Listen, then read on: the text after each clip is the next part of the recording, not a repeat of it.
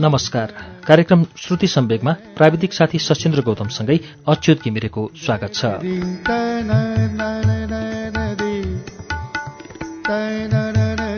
हरेक मंगलबार र शुक्रबार राति 9:15 बजे उज्यालो 90 नेटवर्कबाट सुन्न सकिने कार्यक्रम श्रुति सम्वेकमा आज हामी राजेन्द्र विमलका कथाहरू लिएर आएका छौं।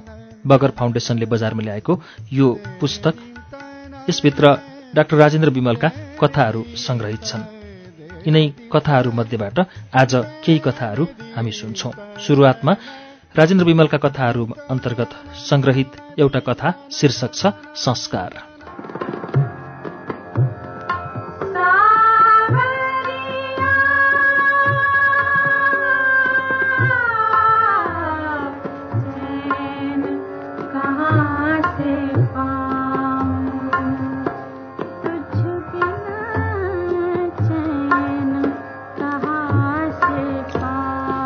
दिदीको सिङ्गै जिउ सुन्निएर बुकलुक्क भएको छ। बिफरको दागले खोपिल्टा परेको गोलो मुखमण्डल, खुम्चिएको निधार, सुगा चुच्चे नाक, वृद्धावस्थाले कुप्रिएको अग्लो जिउडाल, लट्टा परेको झाक्रा, ठेला उठेका हत्केला, तेज हराएका पहेँला आँखा, चतासी ठाउँमा टालिएको र मालिकनीद्वारा जडाउरीमा बक्सिएको सेतो धोती दिदीलाई देख्दा मानसपटलमा लगभग यस्तै चित्र बन्दछ। दिदी आज 6 महिनादेखि थला परेर यसै थाङ्नामा टाँसिनु भएको छ। लोग्नेले जगल्टाएर निकाल्यो। माइतीले आश्रय दिएन। भोक र तिर्खाले दैलामा हात फैलाउन बाध्य पार्यो। इज्जत र सिउँदाको सिन्दुर जोगाउँदै, अनेक ठक्कर सहँदै दिदी आफ्नो देशबाट कोसौं टाढा रहेको यस राँची सहरको गल्लीसम्म आइपुग्नु भएछ। मालिक 70 वर्ष काटिसकेका एकजना बुढा छन्। स्वास्नी बाँचेकै छिन्। मालिक र दिदीको सम्बन्धलाई लिएर यहाँ पनि अनेक कथा सुनिन्छन्। धेरैको भनाइ छ मालिक मिश्रजीकी स्वास्नीको मुटुको अपरेसन कुमारी अवस्थामै भएको थियो अरे। डाक्टरले पतिसँग एउटै ओछ्यानमा सुत्न बस्न मनाइ गरेको थियो क्यारे। त्यसैले स्वास्नीकै सल्लाहले मिसरले दिदीलाई सबै किसिमको स्याहार सुसारका लागि राखेका थिए अरे। तर समाजमा दर्जा चाहिँ नोकर्नीकै थियो।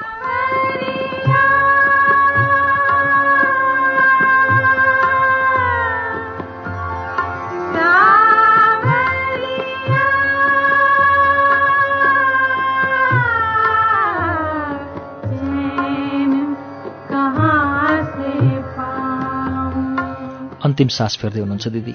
कुनै औषधिले छुँदैन दिदीको रोगलाई। कसैले गोदान गर्ने सल्लाह दिन्छ, कसैले गङ्गा लाभका निम्ति काशी लैजाने। तर दिदी पनि बडो ज्याद्री र बाहुटी हुनुभएको छ।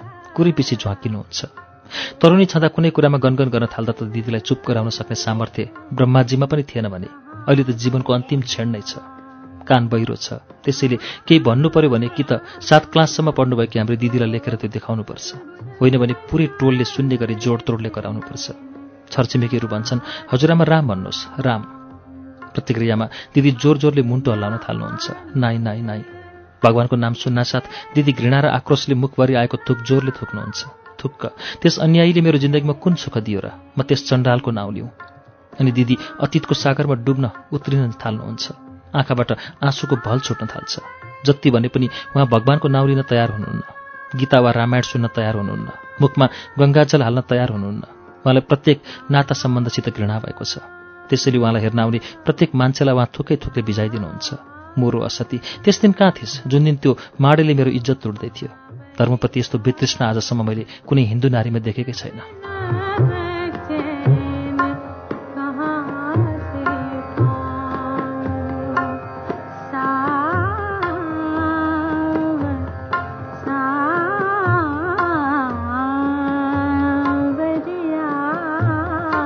दिदीमा भगवानप्रति यो वितृष्णा जवानीकै दिनमा उत्पन्न भएको थियो। दिदीमा कुनै कुराको अभाव त थिएन। गरिबकी छोरी हुनुहुन्थ्यो। गर्भमा छँदै बाबु मरे। जन्मिएको 6 महिनापछि नै आमाले छोडेर गए। एकजना दाजु थिए 5 वर्ष जेठा। मुखियाको गोठालो भएर खान्थे। दिदी तरुणी भएपछि उनीहरूले दिदीलाई दुर्गम सिंह भन्ने एउटा सिपाहीसित कन्यादान गरिदिएका थिए। त्यसबेला त दिदी अलिक राम्रै हुनुहुन्थ्यो अरे। सिपाही चाहिँ चण्ड थियो। जोड्याहा, रन्डीबाज, जुवाडे, सबै दुर्गुणको खानी हो भन्ने रहस्य त बिस्तारै खुलेको थियो। दिनहुँ राति जाँड खाएर आउँथ्यो र ठाउँबाट रगतको फोहरा छुट्ने गरी कुट्दै विच्छेद पार्थ्यो। दिदीले 3 पटक विष खानुभयो। तर विष खाएर बेहोस भएको अवस्थामा पनि त्यस सिपाहीले दिदीलाई बुटले गोद्यो र पछि आफैले अस्पताल पनि पुर्यायो। दिदी बाँच्नुभयो।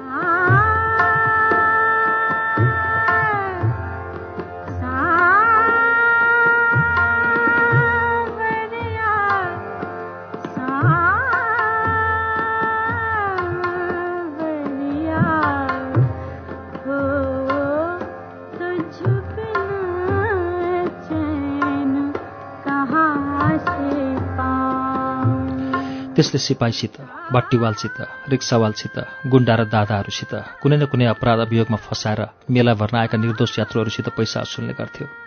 माथिकालाई पनि पुर्याउँथ्यो र आफू पनि रक्सी र रन्डीमा उडाउँथ्यो। माथिल्ला हाकिमहरूको ऊ खास मान्छे थियो जसले उनीहरूका लागि जतिखेर भने पनि रक्सी, मासु र केटीको मात्र होइन, लाख रुपियाँसम्मको बन्दोबस्त गर्न सक्थ्यो। ऊ म्याट्रिक त सधैँ थियो, बिहारबाट क्रमशः BA सम्मको डिग्री ल्यायो। उसको पदोन्नति हुँदै गयो, ऊ SP भयो। जति जति उसको पदोन्नति हुँदै गयो, क्रूरता पनि त्यति त्यति नै बढ्दै गयो, जनताप्रति पनि र दिदीप्रति अझ बढी। ऊ दिदीलाई सर्वाङ्ग नाङ्गी पार्थ्यो र सलाई कोरेर जल्दो काँटीले संवेदनशील अङ्गहरूलाई डाम्थ्यो अनि दिदी पीडाले उफ्रिँदा इलाका थर्किने गरी ठूलो आवाजमा हाँस्थ्यो। दिदी रातरातभरि कृष्ण कैयनाको मूर्ति अँगालिरहनुहुन्थ्यो। ऊ मूर्तिमाथि पिसाब गरिदिन्थ्यो। दिदी आँचल थापी कृष्णसित आफ्नो अज्ञानी पतिलाई क्षमाको भिख दिन गिडगिडाउनुहुन्थ्यो। कहिलेकाहीँ ऊ आफ्ना साथीहरूकै अगाडि दिदीलाई फरिया फुकालेर रक्सी पस्कने हुकुम गर्थ्यो र सोध्न माने सबैका सामुन्ने थप्पड, लात, बेल्ट, लट्ठी जे पाउँथ्यो त्यसैले बकोर्थ्यो। थरीथरीका केटीहरू घर ल्याउँथ्यो। दिदीलाई ओछ्यानबाट घोक्राएर ल्याइएकी केटीसँग सुत्थ्यो। ती केटीहरूसँग पनि उसको व्यवहार क्रूरतापूर्ण देखिन्थ्यो। ऊ सम्भवतः मानसिक विकृतिको शिकार थियो क्यारे। नभए तातो अम्लेट केटीहरूको गुप्ताङ्गमाथि थोपरेर जिब्राले पन्छाउँदै खाने सोख कुनै स्वस्थ मानिसको हुन सक्छ? दिदीले क्वार्टरको विशाल चौरमा जाडोमा कट्ठाङ्गिएर कति रात बिताउनु भयो। टिकका रुखहरू साक्षी छन्।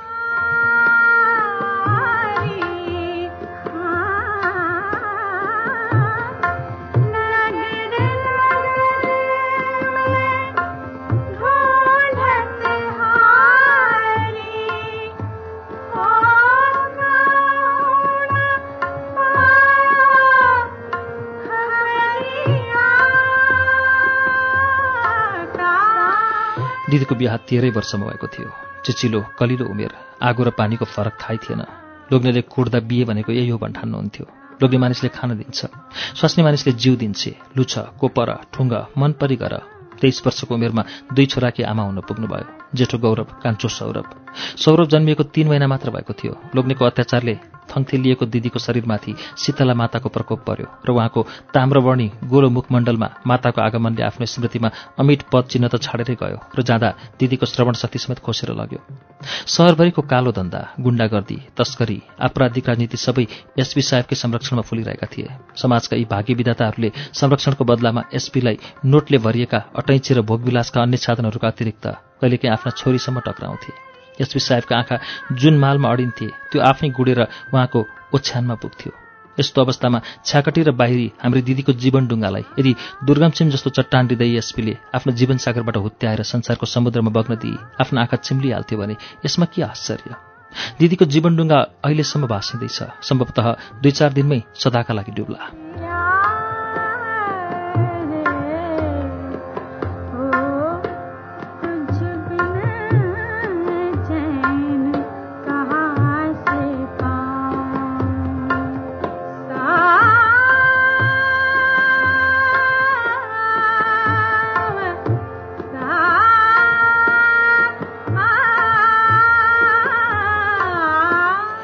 ओछ्यानका नाउँमा एउटा गुन्द्री, एउटा सतरन्जी, एउटा तन्ना र एउटा तकिया पल्लो कोठाको भुइँमै हालेर दिदीलाई सारियो, जसमा रातरातभरि एक्लै धुमधुम्ती बसेर झ्यालबाट दिदी आकाशका तारा हेरिरहनुहुन्थ्यो।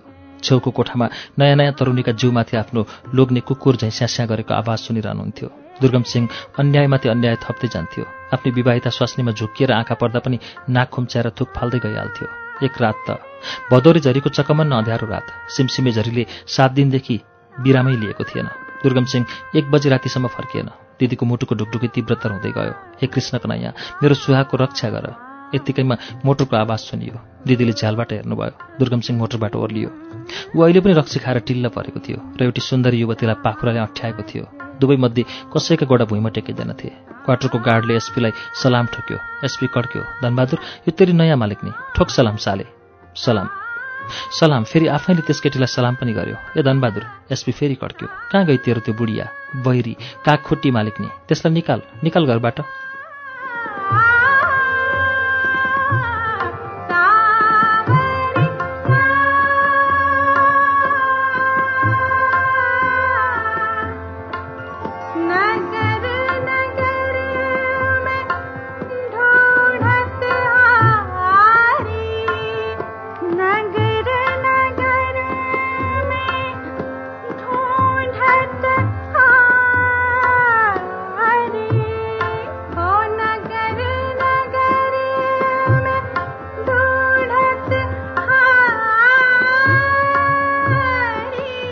बहादुर अक्क पर्यो।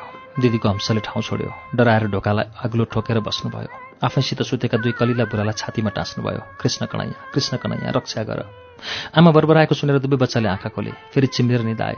दुर्गमसिंह कड्किँदै थियो। त्यसको रवाफिलो आवाजले परिसरका रुख लहराहरू पनि थरथराउँदै थिए।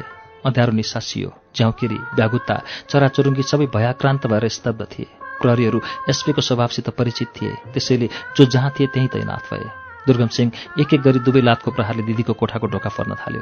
दिदीको सातो गयो। दुवै कलिला बालकहरू बिउजिसकेका थिए र भयग्रस्त, अबोध, काँतर आँखाले आमातिर वाल्ल परिहेर्न लागेका थिए। ढोका फोरियो। दुर्गमसिंहले नसाको झाँकमा आफ्नै स्वास्नीलाई जगल्टाउँदै बाहिर निकाल्यो। जबरजस्ती गाडीमा हाल्यो र ड्राइभरलाई हुकुम दियो, यसको दाजुलाई भनेस्, अब यो बहिनी आउँछ भने गोली हानेर मार्छु।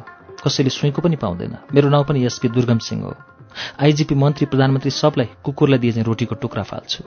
गाडहरूको बक फुटेन तर आँखा रसाए। गौरव र सौरभ डराइ बरन्डामा आएर उभिएका थिए। आमाको दुर्गति हेर्दै थिए तर बोल्ने साहस झेक्न सक्दैनथे। ड्राइभरले स्याल्युट हान्यो। दिदी पूरा शक्ति लगाएर प्रतिरोध गरिरहनु भएको थियो। आतंकले दुवै बच्चा कोकोहोलो मचाउँदै थिए र आमातिर हेर्दै पनि थिए। गाडी अगाडि बढ्यो।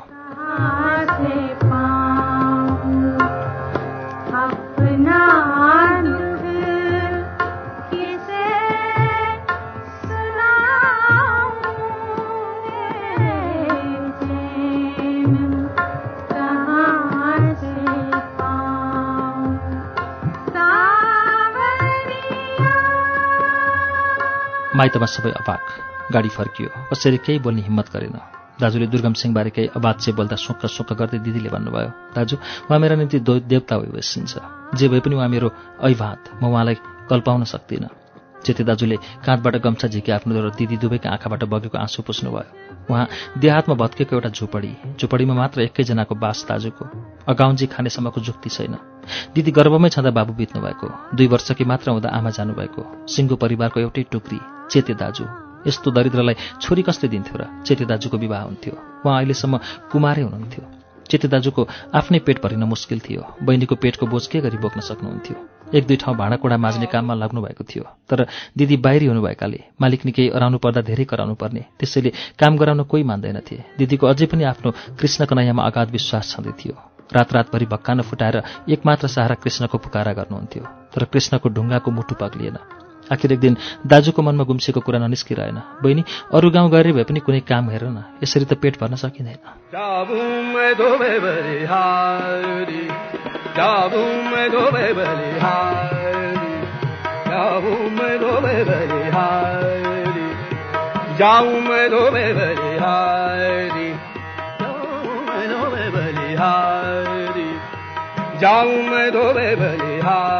दिदीलाई विश्वास लागेन। करुण कातर दृष्टिले आफ्नो साक्कै दाजुको अनुहार हेरिरहनु भयो। दाजु पनि पानी खाने न्यु गरी उठेर जानुभयो। तर दिदीको मुटु फुट्लानै जस्तो भयो। आज आमा अथवा बुबा बाँच्नु भएको भए। कुन्नी उचित गर्नुभयो कि अनुचित? दाजुको यस वचनले दिदीको मुटु छेड्यो। उहाँ 3 बजेको भोरमा हर्दिया गाउँ छाडी बाहिरिनु भयो। मनमा नै पुकारा गर्नुभयो, हे कृष्ण, मेरा पति, मेरा दुवै कलिला बच्चाहरू र मेरो इज्जत सबै तेरै हातमा छन् प्रभु। दिदी गाउँ गाउँ र दैला गई भिखका लागि टिनको बटुको थाप्न लाग्नुभयो। कतै केही पाइन्नथ्यो। कहीँबाट खाली हात फर्किनु पर्थ्यो। कहिले खानुहुन्थ्यो, कहिले भोकपक्कै पर्नुहुन्थ्यो। कहिले काहीँ त 7-7 दिनसम्म एक दाना पनि मुखमा पर्दैनथ्यो। ज्वरो, पखाला, बर्सात, घाम, जाडो र गर्मी केहीको प्रवाह नगरी दिदी पेटका लागि अशक्त जीव घिसार्नुहुन्थ्यो। तर यस्तो अवस्थामा पनि आफ्नो कृष्णमाथिको विश्वास कहिले हल्लिन दिनु भएन। तर त्यस दिन उहाँको विश्वास सर्वदाका लागि गुम्यो। जुन दिन अमलपुर रेलवे स्टेसनको प्लेटफर्मबाट उहाँलाई सुरक्षा गार्डले समातेर लग्यो र एक गरी 7 जनाले उहाँसित बलात्कार गरे। अन्तरात्माबाटै उहाँले द्रौपदी जस्तै भएर आफ्ना कृष्णलाई गुहारिरहनु भयो। तर रक्षाका लागि कृष्ण आएनन्। त्यस दिनदेखि भगवानको नाउँ सुन्नासाथ उहाँ आजसम्म थुकिरहनु भएको छ।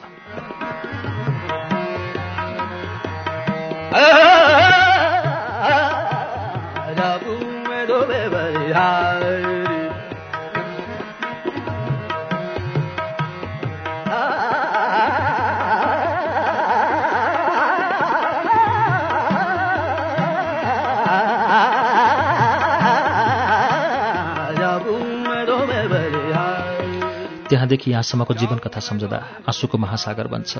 मेरो भेट दिदीसित त्यतिखेर भएको थियो जतिखेर जीवनका 40 वर्ष पार गरिसक्नुभएकी दिदीको जीवनको जीर्ण नाउले मिसरजीको ढोकामा किनारा पाएर उनको गृहस्थीको बोझ सकि नसकि बोक्न थालेको थियो। संयोगले मिसरजी बरियातको त्यसै न्यू इन्डिया विल्सरमा ड्राइभर हुनुहुन्थ्यो, जहाँ म आजसम्म पाले भएर काम गर्दैछु। एक दिन मिसरजीसित भेट्न उहाँको घरमा गएको बेला दिदीसित एक्कासी भेट भयो। दिदी हाम्रै गाउँतिर के हुनुहुँदो रहेछ। हृदयदेखि हनुमाननगर कति नै टाढा छ र। गाउँमा मैले दुर्गम सिंह एसपीको आतङ्कबारे अनेक कथा सुनेको थिएँ। उसको ट्रान्सफर पनि भयो, ऊ रिटायर पनि भयो, तर हनुमाननगर क्षेत्रका मान्छेलाई उसको क्रूरताको कथा त्यहाँका लहरा बुटा र पातपातमा अझै पनि कोरिएको जस्तो लाग्छ। रावण, कंस, डाकु, माधो सिंहको कथा जस्तै उसको कथा सुनेरै हावा काँप्छ। म जतिपटक गाउँमा जान्थेँ दुर्गम सिंहको जीवनका नयाँ नयाँ रोमाञ्चक कथाहरू सुनेर आउँथेँ र दिदीलाई लेखेर पढ्न दिन्थेँ। दिदीको अनुहार विकृत हुन्थ्यो र मुन्टो अर्कापट्टि फर्काउनुहुन्थ्यो। कहिलेकाहीँ ओठ थरथराउँथ्यो। त्यो पापीको नामै नल्याउ भाइ। अनि आँखाबाट बग्ने आँसुको भेल फरियाको फेरले रोक्न खोज्दा झन् पुरै आँचल ल्याफ्ल्याप्ती भिज्थ्यो। कहिलेकाहीँ चिउँडो मात्र काँप्थ्यो। जबसम्म उहाँ जीवित हुनुहुन्छ मेरो तन मन दुवै ऐवाती छ। ईश्वरले उहाँलाई सुख दियो।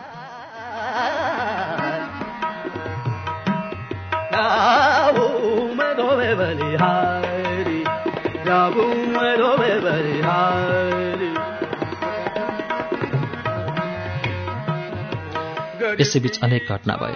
सौरभ र गौरव दुवै युवक भएको संवादले दिदीको मातृत्व सागरमा ज्वार उठ्न थालेका थिए। जसरी भए पनि एक नजर हेर्ने लालसा व्यक्त गर्नुहुन्थ्यो। फेरि कुन्नी के सोचेर चुप लाग्नुभयो। एक दिन सुनियो दुर्गम सिंहकी नयाँ दुलै पनि एउटा सिपाहीसित पोइला गई। एसपीले 32 दाँत कडकडायो, तर सिपाहीको रौँ पनि बाङ्गो पार्न सकेन। सौरभले इन्टर गरेपछि बडौदामा बीबीएमा नामाङ्कन गराएका थिए, तर कुण्ठामुक्त रहन सकेनन्। दिनहुँ देखिने र भोगिने बाबुको चरित्रहीनताको दृश्य, आमालाई बाबुले जगल्ट्याएर मोटरमा हाल्दा आमाको करुण चित्कार र गुहार, सौतेनी आमाले गर्ने दुर्व्यवहार आदिको घातक स्मृतिले उसको व्यक्तित्वका हाँगालाई निमोठेर ठुटो पारिसकेको थियो। त्यसमा टुसो पलाउने, फूल लाग्ने, फल लाग्ने कुनै सम्भावना कतै रहेन। ऊ आफ्नो दैत्य पितासित यस विषयमा केही बोल्ने हिम्मतै गर्न सक्दैनथ्यो। एकचोटि आमाका बारेमा सोद्धा बाबुले फलामे पेटीले कुट्दा कुट्दै विच्छेद पारिदिएको थियो र घरबाट निस्केर 2 दिनपछि मात्रै रक्सी पिएर फर्केको थियो। ऊ पनि जीवनबाट हताश थियो।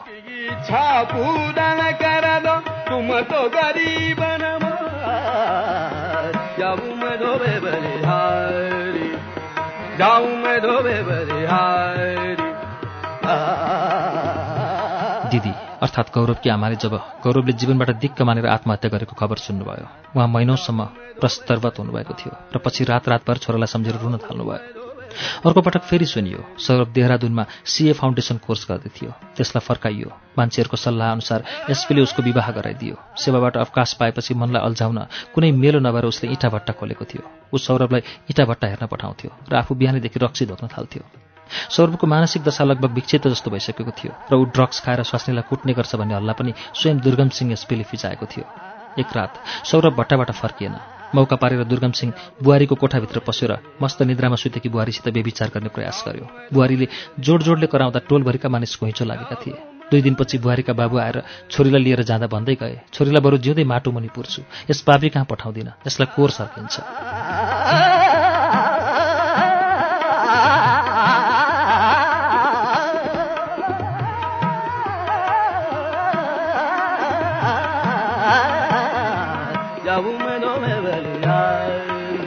एसपी एक दिन सुतेर उठ्दा सौरभ पनि कता हो कुन्नी घर छाडेर बेपत्ता भएको थियो। 5 वर्षपछि यसपालि गाउँ जाँदा सुने दुर्गम सिंहको जिउभरि राता राता डाम बसेका छन् अरे।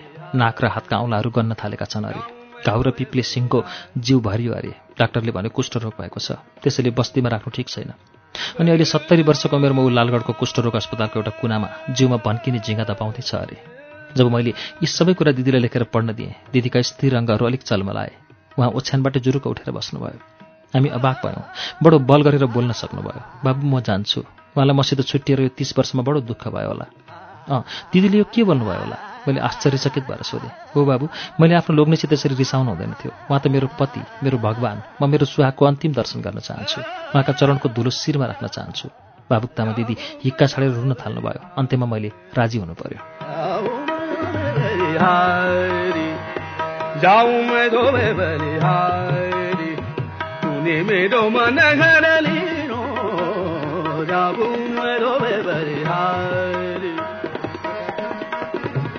मिसरजीको सहयोगले अफिसको गाडी बन्दोबस्त गरियो र दिदीलाई लिएर लालगढतिर लगियो। दिदीको रोग मानव छुमन्तर भयो। उहाँमा अनौठो फुर्ती देखिन्थ्यो।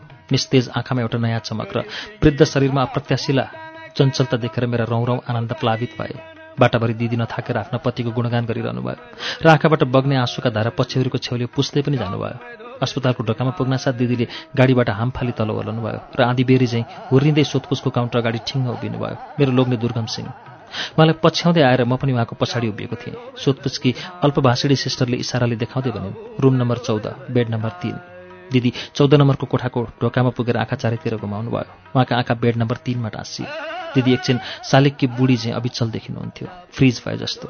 कालो कम्बलले जिउ ढाकेर बसेको, सेतो दारीवाल, कुष्ठरोगी दुर्गम सिंह टिनको बट्टाबाट टिपेर अङ्गुरका दाना आफ्नो गलेको हातले मुखमा हाल्दै थियो। कम्बल बाहिर निस्केको एउटा त्यसको पिपदार हत्केला गोडा र नाकबाट पिप तप तप गरी झर्थ्यो, जसमाथि भन्किने झिङ्गा दपाउने असफल प्रयास गर्थ्यो। झिङ्गा फेरि झुण्ड बाँधेर आक्रमण गरिहाल्थे। यो दृश्य देखेर पहिले त दिदीका आँखाबाट आँसु तप तप तप्कियो, पछि भक्कानो नै छुट्यो। उहाँको घाँटीबाट अनौठो किसिमको क्रन्दन चित्कार निस्कियो र एकैछिनमा विद्युत गतिले लोग्नेर पुगेर उसका कुष्ठ आक्रमित दुवै गोडा बलियोसँग आफ्ना दुवै हातले समात्दै टाउकामा हाल्नुभयो। उहाँ क्वाँ क्वाँ गरी छानै उचाल्ने गरी रुँदै हुनुहुन्थ्यो। दुर्गम सिंह पहिले त झस्क्यो, फेरि चिनेपछि आश्चर्यले मुख छोप्यो। सुकन्या त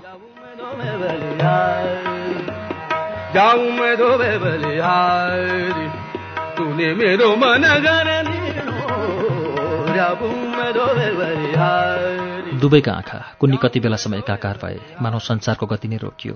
त्यहाँ जम्मा भएका अस्पतालभरिका मान्छेबारे दुवैमध्ये कसैलाई होस थिएन। एउटाका आँखाबाट गङ्गा र अर्काका आँखाबाट जमुना बगेर त्यस कुष्ठरोगीको गोडाको कम्बलमाथि महान तीर्थसङ्गम बनाउँथ्यो। भोलिपल्ट दिदीले घोषणा गर्नुभयो, भाइ अब तिमी फर्केर जाऊ, मैले मेरो देउता पाएँ, अब यिनै चरणमा प्राण विसर्जित गर्छु। बरु एउटा कृष्ण कन्हैयाको फोटो किनेर ल्याइदेऊ। अर्को दिन 25 वर्षपछि फेरि एक बिहानैदेखि दिदी कृष्ण कन्हैयाको मूर्ति अघिल्तिर राखेर भजन गाउन तल्लीन देखिनुहुन्थ्यो। हेरे मैं तो राम की दीवानी, मेरा दर्द नजाने कोही, हेरे मैं तो दर्द नजाने कोही।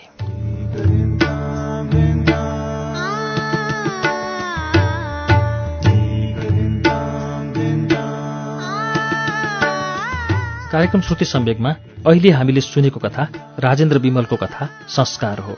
राजेन्द्र बिमलका कथाहरू अन्तर्गत संग्रहित कथालाई हामीले वाचन गरेका हौं। यसै संग्रहभित्रको अर्को कथा लिएर केही बेरमा आउनेछौं। उज्यालो सुन्दै गर्नुहोला।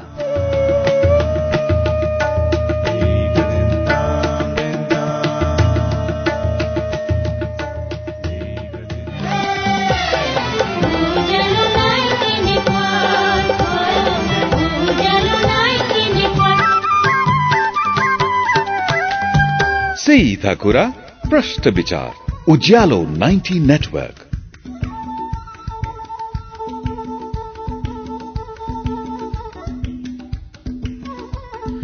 कार्यक्रम श्रुति सम्वेकमा तपाईंलाई फेरि स्वागत छ। उज्यालो 90 नेटवर्क काठमाडौँसँगै कार्यक्रम श्रुति सम्वेक तपाईं देशभरिका विभिन्न एफएम स्टेशनहरूबाट एकैसाथ सुनिरहनु भएको छ। श्रुति सम्वेकमा आज हामी राजेन्द्र बिमलका कथाहरू वाचन गरिरहेका छौं। राजेन्द्र बिमलको अब हामीले वाचन गर्ने कथाको शीर्षक छ भूत।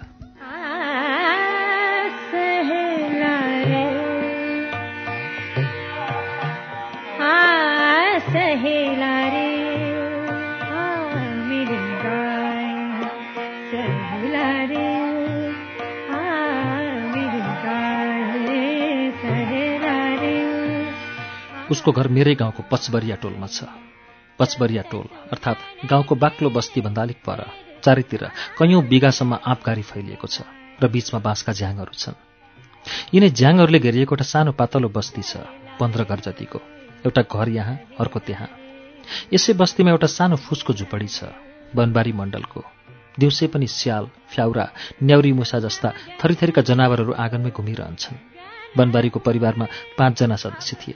लगभग 65 वर्षकी बुढी आमा दुखनी, 47 वर्षको स्वयं बनबारी, लगभग त्यही उमेरकी उसकी स्वास्नी गुलेबिया, लगभग 22 वर्षकी उसकी बुहारी कुमरी र 25 वर्ष जतिको उसको छोरो टमाटर।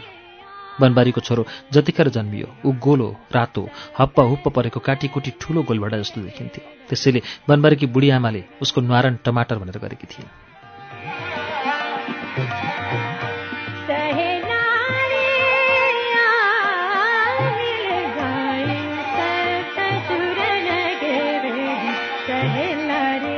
बनबारी आफू त गाउँको सबभन्दा धनी मानिस, भिखम बाबुको हवेलीमा नोकर थियो। दिनरात एकै गरी सेवा पुर्याउँथ्यो। तर पछि हवेलीबाट गलहत्याइयो। कारण के पर्यो भने भिखम बाबुकी बुहारी गोरुगाडाबाट माइत जाँदै थिइन्। उनको काखमा 2 वर्षको नाति पनि थियो। खिरखिरिया गाउँबाट नगराइन चौरको बाटो छ, 4 कोसको। बाटाका दुवै छेउमा आँप र सिसौका रुखहरू छन्। औडी खौडी बाटामा पाइलै पछि खाल्डाखुल्डीहरू छन्। भन्छन् नि, बाटामा खाल्डो होइन, खाल्डामा बाटो छ। जमक्क साँझ परिसकेको थियो। वनबारी गाडा हाँक्दै थियो। आषाढको महिना, एक्कासी सिमसिम पानी पर्न थाल्यो। छिटो नपुगी भएको थिएन, त्यसैले वनबारीले गोरुको पुच्छर निमट्यो। चल बेटा चल। गोरु मानेनन्। वनबारीले पुट्ठामा लौरो बजार्यो। कुद बेटा कुद। राति पर्न आँट्यो। ट्वाक ट्वाक ट्वाक उसले जिब्रो बटारेर अनौठो आवाज झिक्यो। दुवै गोरुले घोडाले चाहिँ खुट्टा उचाले। गाडाको अघिल्लो भाग एकदमसित माथि गयो र पछिल्लो भाग जमिनमा टाँसियो। बुहारी बच्चासहित चिप्लेर तल झरिन्। भगवानको कृपा, चोटपटक चाहिँ लागेन, तर बुहारी तल झर्नु नै ठूलो अपराध हुन गयो वनबारीबाट। उसले रिसको झ्वाकमा गनेर 100 लौरा गोरुलाई हान्यो। अब भोलि मालिकको दरबारमा कुन्नी उसले के सजाय पाउने हो। वनबारी अब फर्किएर खिरखिरिया आयो।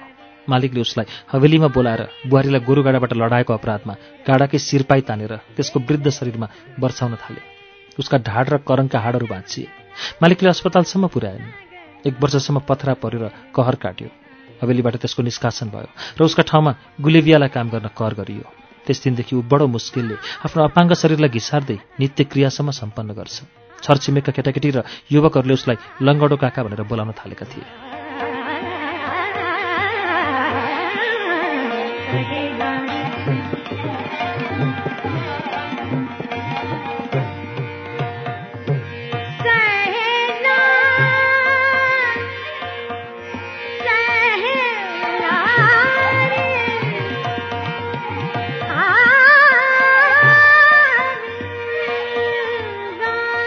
केही दिनपछि वरिपरिका 4 गाउँका मान्यजनहरूले वनबारी बसेकै आँपघारीमा 7 दिनमा लाग्ने हाट राख्ने विचार गरे। त्यसको कारण के थियो भने यो आँपघारी 4 गाउँका मानिस 4तिर जाने चौबाटामा पर्दछ। खिरखिरियाका मानिसका लागि उनीहरूको गाउँमा यस्तो हाट लाग्ने निर्णय हुनु गर्वको कुरो थियो। वरिपरिका सबै गाउँमा हाट लाग्ने गर्थ्यो, मङ्गलबारे, आइतबारे र बिहीबारे। त्यसैले खिरखिरियामा शनिबारे हाट लगाउने निश्चित भयो।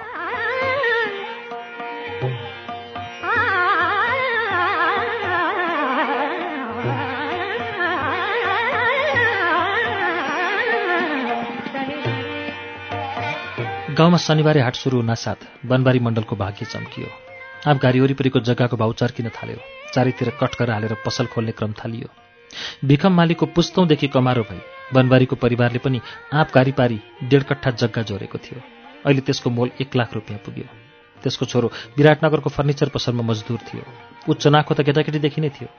कुर्सी टेबल बनाउने सिप जानेको थियो।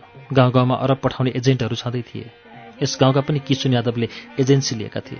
उनले 70,000 रुपियाँ लिएर म्यान पावर मार्फत टमाटरलाई कतार पठाइदिए। छोरालाई कतारमा 1500 रियाल महिनाको जागिर खुवाउन वनबारीले मन कडा गरी आफ्नो 1.5 कट्ठा 1 लाखमा बेचेको थियो।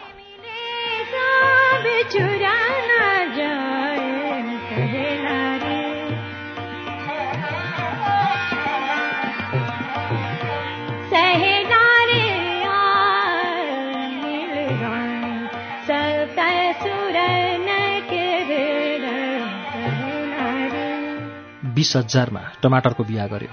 70,000 किशुन यादवलाई दियो। बाँकी बच्यो 10,000। त्यो लिएर उसले आफ्नै घर अगाडि खरले घेरेर बिडी, सलाई, सुपाडी, गुड, मसला आदिको एउटा सानो पसल थाप्यो।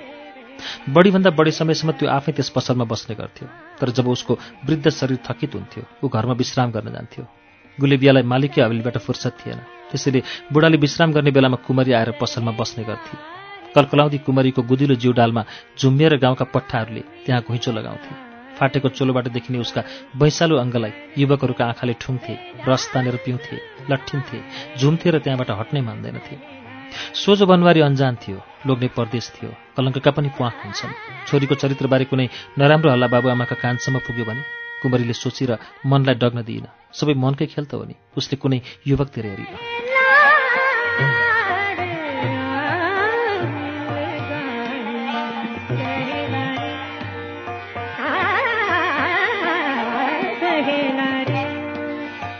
तर टमाटर गएको 6 महिना पनि बित्न नपाउँदै कुमरीको आङमा प्रेत चढ्यो। ऊ काम्न थाली। सबैले भन्थे बडरको रुखमा देवीको बास छ। आधी रातपछि पिसाब फेर निस्केको बेला कैयौँले बडरको त्यस रुखबाट एउटी आइमाई तल उत्रेको देखेका थिए। उत्रिनासाथ त्यो आइमाई ताडको रुख जति अग्ली हुन्थी, सेतो धोती लगाएकी, लामा लामा कपाल घुँडासम्म झारेकी, सुलुत्त परेका चुच्चे नाक, बलड्याङ्ग्रा आँखा बडरको रुखबाट ओर्लिन्थी र पिपलको रुखमाथि उक्लन्थी। त्यतिखेर पिपलको रुख ठूलो हुरीमा हल्लिए जस्तो हुन्थ्यो। बुढापाकाहरू भन्छन् भूतप्रेतहरू यस आँपघारीका हाँगाहरूमा पिङ मच्चाइरहन्छन्।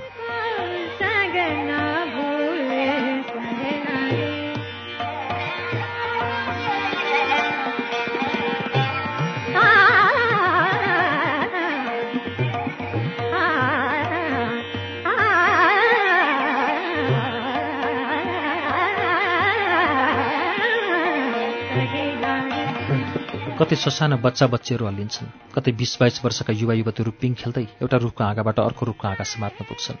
सबै युवा युवती प्रेतहरूले एकैपटकमा घारीका घारी रुखहरू पनि हल्लाइदिन्थे र हल्लाइरहन्थे। त्यसबेला हुन्डरी आए जस्तो अनुभव हुन्थ्यो। केही बुढिया प्रेतिनीहरू पनि थिए अरे, कोही हातखुट्टा नभएका, कुनै मुर्कट्टा, कुनै हात्ती हतिनी जस्ता दाँत लामा तर तीखा भएका, कसैका कङ्काल मात्र लुकुर लुकुर हिँडिरहेको। यी थरीथरीका प्रेत प्रेतिनी मध्ये कुन चाहिँ कुमारीलाई समातेको नि?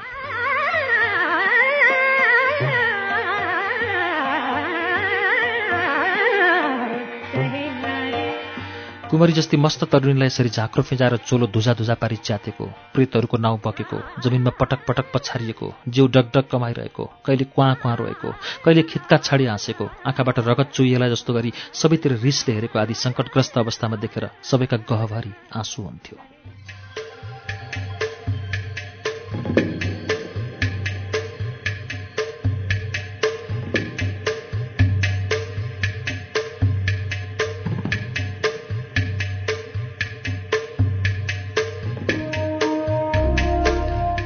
कसैले टमाटरलाई बोलाइहाल्ने सुझाव दिन्थ्यो, कसैले बुहारीलाई नै कतार पठाइदिने निःशुल्क परामर्श तेर्साउँथ्यो। तर दुवैमध्ये कुनै पनि सल्लाह मान्नु बनबारीका लागि सम्भव थिएन।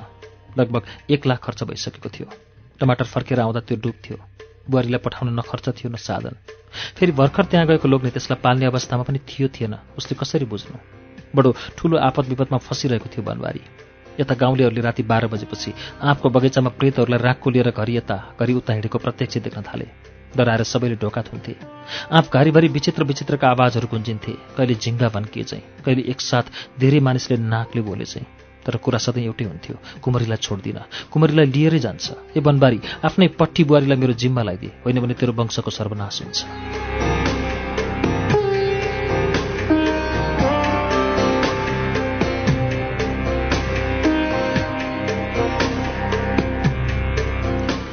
सुनेर बनबारीको घरमा रुवाबासी चल्थ्यो। गाउँलेहरू आतंकले काम्थे। गाउँ गाउँका झाँक्रीहरूका ढोका चाह्यो बनबारी मण्डलले। हात जोड्यो, गिडगिडायो, भाकल गर्यो, जाँड रक्सी चढायो। मात्र पसलको पुँजी बर्बाद भयो। तर प्रेतले बुहारीको जिउ छोड्न मानेन।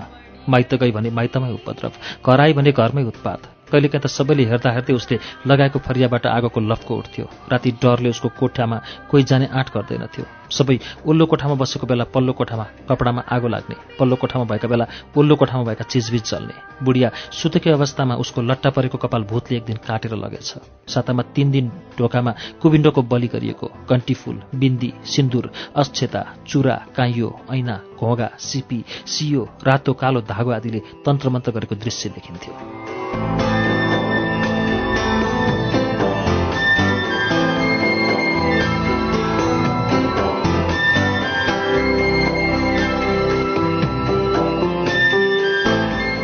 यो त संयोग नै भनोस्। कसैले यो चक्कर नागेर होइन भने ठहरै हुन्थ्यो।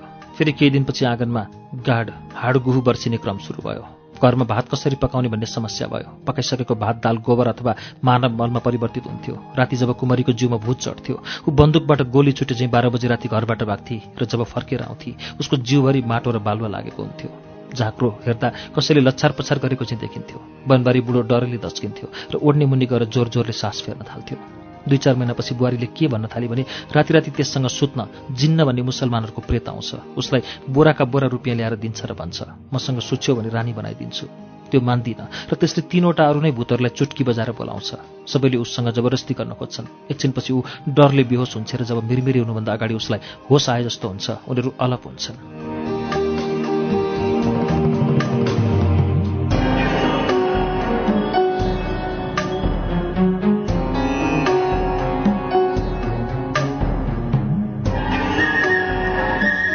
कहिलेकाहीँ उठाएर उनीहरूले उसलाई बाँसघारीमा लैजान्छन् र त्यहाँ रातभरि मनपरी गर्छन्। सुरुमा बुढाबुढीलाई बुहारीको कुरामा त्यति पत्यार लागेन।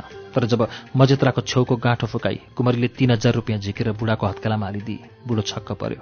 त्यसकै 15 दिनपछि बुहारीले जिन्नले त्यससँग दिनहुँ सुत्ने गरेको र अहिले उसले बुढी समेत बोकिसकेको कुरो सुनाई। जिन्न सुत्ने गरेको कुरामा बुढालाई जति चिन्ता थियो, बुढी बोकेको सूचनाले त उसको पैताला मुनिको जमिन नै खुस्कियो। उरन्थनियो, कसले पत्याउला यो जिन्नको करामत हो र कुमारी निर्दोष छ भन्ने कुरो। अब जातलाई कुन मुख देखाउने? हुक्का पानी नै बन्द हुने अवस्था आयो। रातभरि बुढालाई निद्रा पर्दैन थियो। पल्लो कोठामा बुहारीलाई जिन्नले लच्छार पछार गरेको आवाज त्यसै सुन्न थालियो।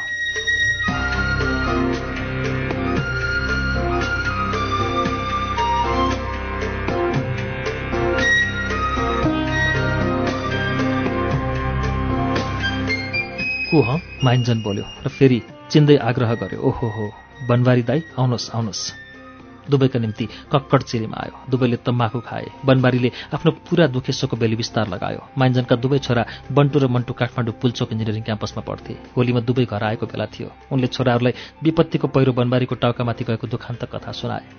तर माइन्जन र उनका दुवै छोराहरूलाई भूतप्रेतमाथि विश्वास थिएन। त्यसैले निर्णय के भयो भने बुढाको घरमा बन्टु र मन्टु लुकेर सुत्छन् अनि 12 बजी राति भूतप्रेतहरू कुमारीको कोठाभित्र छिर्नासाथ उनीहरूले न्याकिहाल्छन्। त्यसै भए पनि राति 10 बजीतिर नै गएर बन्टु र मन्टु बुढाको कोठामा गएर गुन्द्रीमुनि लुकेर सुते। बन्टुले टर्च समातेको थियो, मन्टुले लाठी। रातको 12 बज्यो। कुमारीको कोठामा भूतप्रेत सुस्तरी आएको खलबल सुनियो। पहिले खासखुस गरी कुरा चल्यो, फेरि लच्छार पछार पनि हुन थाल्यो। भयले सबैका जिउ हिउँ झैँ जमे, तर बन्टुले आफ्नो टर्च र मन्टुले लाठी सम्हाले। बिस्तारै बिरालाको चालले कोठाबारी निस्केर पल्लो कोठाको ढोकानेर कान ठाडो पारी उभिए। कोठामा 3-4 जना प्रेत आएको बुझियो। सबैले कुमारीलाई तर्साई बलात्कार गर्न लागेका थिए। बुहारीको घाँटीबाट निस्कने घ्यार आवाज मात्र बाहिर आउँथ्यो। सायद उसको मुख सबैले मिलेर थुनेका थिए र एकजना बलात्कार गर्दै थियो। ऊ छटपटाएको ध्वनि प्रष्ट सुनिन्थ्यो। बन्दुकको रिसले सीमा नाग्न थालेको थियो। मन्टुका आँखा ज्वालामुखी थिए। दुवैले लगातार ढोकामाथि लात बजार्न थाले। ढोका काटेको रुखसँग बर्ल्याङ्ग लड्यो। निस्केर चारैजना एकैचोटि भाग्न खोजे। चारैजनाले जिउभरि चिल्लो कालो मोसो पोतेका थिए र रातो कछाड बाँधेका थिए। एकैचोटि भाग्न थालेको हुँदा एकअर्कासित ठोकिएर दुईजना बाँसको झ्याङमुनि पछारिए। मन्टुले एकजनालाई बलियोसँग समात्यो। बन्टुले टर्च बाल्यो। आम्मै, यो त भीखमको छोरा भीमसिंह होइन? बन्टुको मुखबाट फुत्किहाल्यो, भीमा। विस्मय विस्फारित नेत्रले मन्टुले त्यस युवकलाई निहाल्न थाल्यो। त्यस बेलासम्म बनबारी बुढो र गुलेबिया बुढी त्यहाँ आइपुगिसकेका थिए।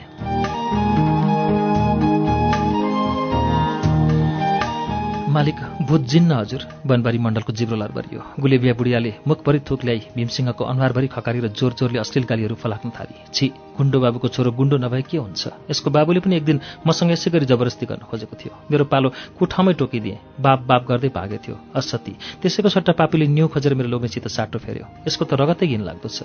हो गुलेबिया हो, यसलाई नछाड।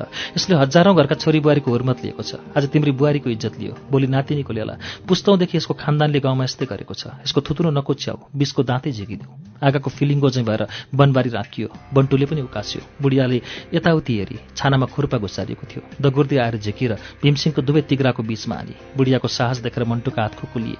रगतामी भएको भीमसिंह घाइते बाघ चाहिँ ढल्यो। गाउँमा पञ्चायत बस्यो। सिङ्गै गाउँ मालिक भीमको पक्षमा देखियो। भीमसिंहको उपचार खर्चका लागि बनबारीको बचेको घर घडेरी भिखमले हडपेपछि उसको परिवार विस्थापित भएर ढल्केबर आइपुग्यो। अनेक थरी व्यवसाय गरी अब त्यहीँ बसोबास गर्न बाध्य भयो।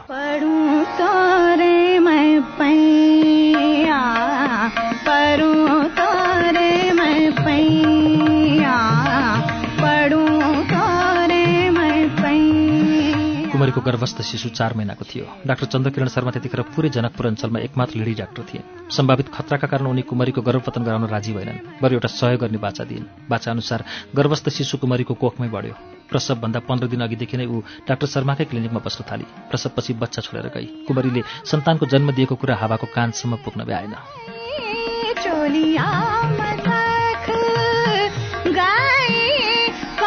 25 वर्षपछि भीमसिंहकी छोरी अकल्पिता पनि फक्रिएर फूल भइन्। डाक्टर चन्द्रहास उसको भमरा बन्न पुग्यो। प्रेम प्रसङ्गका गुलाफी कविताहरू काठमाडौँ धुलीखेल र नगरकोटका डाँडा र पार्कहरूमा पात पातमा लेखिए। बालज्यूको दुबो प्रेमी युगलको कोमल स्पर्श पाएर सिरिङ्ग भयो। अकल्पिता कुमारी आमा बन्ने दुर्भाग्यपूर्ण अवस्थामा पुगी। चिन्तित भएर पिता भीमसिंहलाई सम्पूर्ण कथा सुनाई। डाक्टर चन्द्रहासको ठेगाना लिएर भीमसिंह छोरीसहित उनको घर पुगे। डाक्टर चन्द्रहासकी मातासँग परिचय भयो। आमाले सम्पूर्ण कथा सुनिसकेपछि छोरालाई डाकिन्। चन्द्रहास उपस्थित भयो। के यसको गर्भमा भएको शिशुको पिता तै होस्? आमाले ठाडो प्रश्न गरिन्। कुन्नी यो त यसैलाई थाहा होला। हुन त यसका बोयफ्रेन्ड कति छन् कति? यस्तो सुनेपछि आमालाई खपिन सक्नुभयो। रिसले रातो खुर्सानी चाहिँ भइन् र आवेगमा छोरो डाक्टर चन्द्रहासको गालामा एक सड्कन बजाइन्। केही बेरपछि बिस्तारै भीमसिंहतिर फर्किन् र गम्भीर स्वरमा बोलिन्। अकल्पिताको गर्भमा पनि प्रेत सन्तानै रहेछ बन्धु। यो पुस्ता नै प्रेत पुस्ता हो क्यारे। मान्छे त मर्दै गएको छ पुराना पुस्ताहरूसँगै। ऐन्द्रिक सुखका लागि पागल यो बासना बर्बर जमात। अब डाक्टर चन्द्रकिरण शर्माको घाँटी अवरुद्ध भयो। अब तपाईँ नै भन्नुहोस्, के साक्कै दाजुबहिनीमा विवाह हुन सक्छ? यस अन्तिम वाक्यको अर्थ खोज्न बाबु छोरी दुवै डाक्टर चन्द्रकिरण शर्माको अनुहारमा लेखेका हरफ पढ्ने कोसिस गर्न थाले।